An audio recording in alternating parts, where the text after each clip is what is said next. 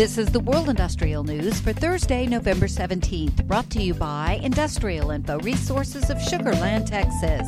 This newscast is sponsored by Aviva. Listen to Part 7 of their podcast, How to Leverage the U.S. Infrastructure Bill to Modernize the U.S. Power Grid.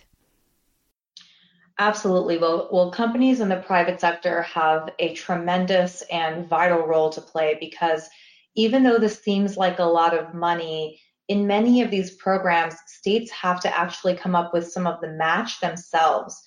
And some states just may not have those funds or opt not to do that. And so in terms of the private sector, P3s, joint ventures, providing that match, being there to think about leveraging those federal funds to the maximum extent possible, they have a role to play that, in fact, all eyes are looking at them to help them get across the finish line in terms of these goals. I will give you just one example. There is a funding stream. It's a very long name, so I won't say the whole thing, but essentially it's there to ensure reliability and resiliency. That's a $5 billion program. And within that program, the state is looking at areas that have historically been affected by severe weather, like Pat mentioned, right? The wildfires. And in those areas, they're thinking about developing transmission, storage, distribution infrastructure that's going to help improve resiliency and reliability.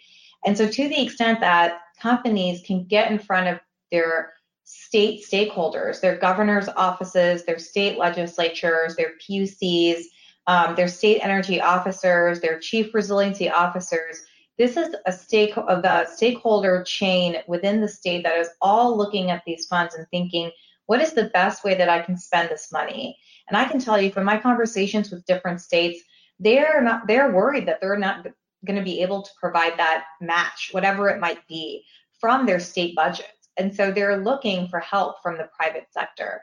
And so I really encourage companies to start having that dialogue because they really have a role to play that is going to aid in protecting our environment as well as our energy sector. Just listening to you, I'm thinking we could have a whole session just on following the funds and the breakdown of the state bill. By state, yeah. So thank you for that. And just, again, I think it would be important probably now to switch to the technology influence. Pat, focusing on the power of data and predicting power failures, how can technology be the enabler to help modernize the U.S. power grid? To hear the full podcast, search for IIR's Industry Today podcast on your favorite podcast provider.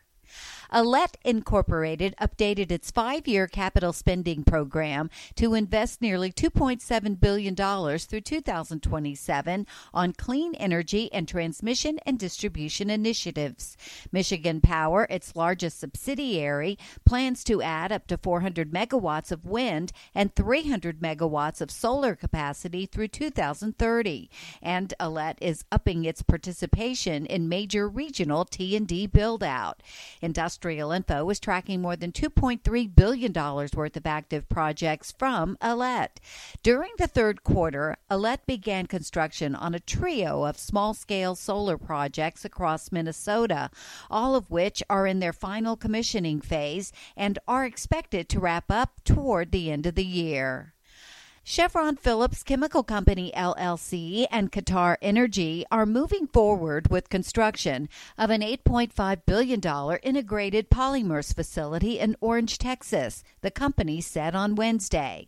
The plant is expected to begin operations in 2026 and will include a 2.08 million ton per year ethane cracker and 1 million ton per year high-density polyethylene units, the company said in a press release. United Airlines said it could invest as much as $37.5 million in support of the biorefinery that could produce up to 50,000 barrels of renewable fuels per day, though investments toward more conventional facilities may be another story.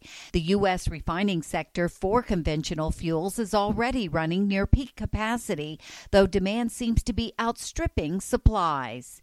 And union workers at Chile's Escondida mine have called for a 3-day strike next week over security issues.